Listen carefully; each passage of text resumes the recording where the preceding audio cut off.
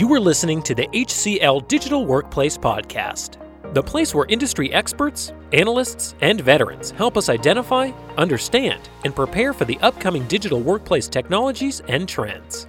If you haven't subscribed to the channel already, do it now for regular updates. This episode starts in 3, 2, 1.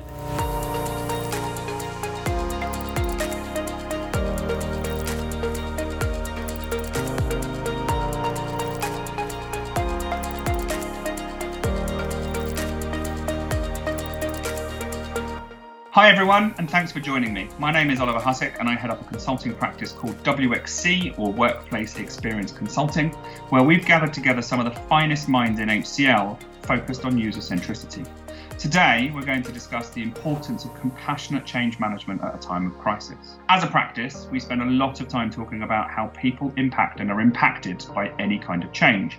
And right now, amid the COVID-19 lockdown, most workers are enduring the greatest change that they've ever experienced. That means we're focused less on driving adoption of digital collaboration tools like Teams and Slack, because people are being forced to adopt them overnight by virtue of there being no other option, and instead focused much more on how we support people through that rapid and effective adoption, push out learning content quickly, and ensure employees feel both professionally and personally supported, and not just sent a laptop by a courier and expected to remain as productive as before. The issue facing everyone everywhere can't be solved with technology alone, and any attempt to do so will be hampered by the people forgotten, not catered to, and not yet enabled. Whilst they're equipped in the literal sense, do they have the capacity to use that equipment effectively? Over the coming podcast mini-series, there'll be bite-sized action points where we can support, and I'll be joined by Dr. Emilia Mosquera Pardo, our Change and Adoption Lead Consultant, a 25-year time-served expert in all things change and adoption. Emmeline Rousselier-Yasmin, our Lead Strategy and Management Consultant, highly experienced in all things digital transformation. And finally, Kirsty Marshall, our Delivery Lead Consultant and all-round expert in service delivery, data centers and incident management. I wanted to start with you, Emilia, and ask you, what sort of questions should leaders, managers and enterprises think about first? How to affect and support this paradigm shift in where and how people are working? What would your recommendations be? Well, in the first instance, I think the focus should be on what people need to be productive, stay connected, and feel supported and enabled while changing the way that they work during lockdown.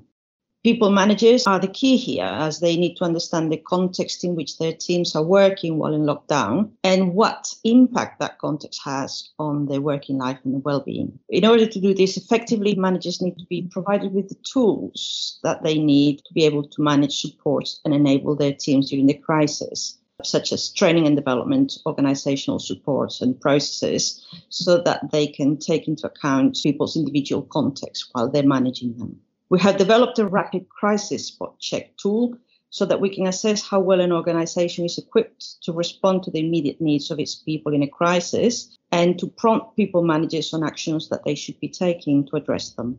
Wow, that's great. That certainly gives us an idea of the rapid reactions we can make to ensure our people feel supported right now, making allowances for their new circumstances at the same time as adopting new tools and techniques for remaining productive. How about in the longer term? What can organisations do to regain and then maintain that momentum? Well, long-term assessments tend to focus on the impact that a change in operating environments, such as the introduction of remote working, will have on different stakeholders and employee groups, and what organisational processes, structures, systems of work are needed to be put in place or modified to roll out and sustain effective people-centred initiatives that support and enable employees through the change and ultimately deliver a superior workplace experience for them. Change impact assessments, organizational readiness assessments, stakeholder analysis all form the basis for the development of long-term targeted communication and engagement and change and adoption plans. Fab.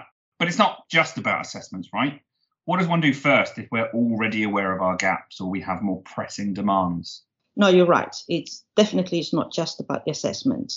If you know that you have some gaps in your people-centered response to the current situation, we can start working with you to address them. But when you're in the middle of a crisis, you do not worry about changing strategy or putting solutions in place to long-term problems. What we do is we help you prioritize these gaps and address the ones that are having an immediate impact on your people's productivity and well-being, and save strategic or long-term interventions for when things return to normal. For example, we can help you deploy tactical communications and curated content to support people in making the most of, say, Microsoft Teams capabilities, things like instant chat and video calls and screen and file sharing and the apps, so that they can connect, share and collaborate and be effective while working remotely during lockdown.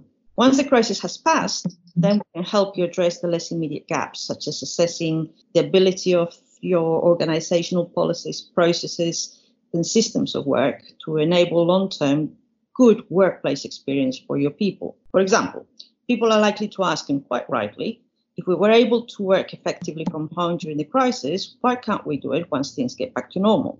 And what we can do is help set up a change program that will allow you to do exactly that seamlessly and effectively. Sounds helpful. What might that involve? It could include a development program for your managers on how to manage, support and enable remote teams, or we can develop your in-house capabilities, say, in people-centered remote communications and engagements. Very useful stuff, because to be fair, we could be in this for a little bit longer yet, and might even be able to prove points in individual businesses about the efficacy of remote working, digital collaboration and virtual teams.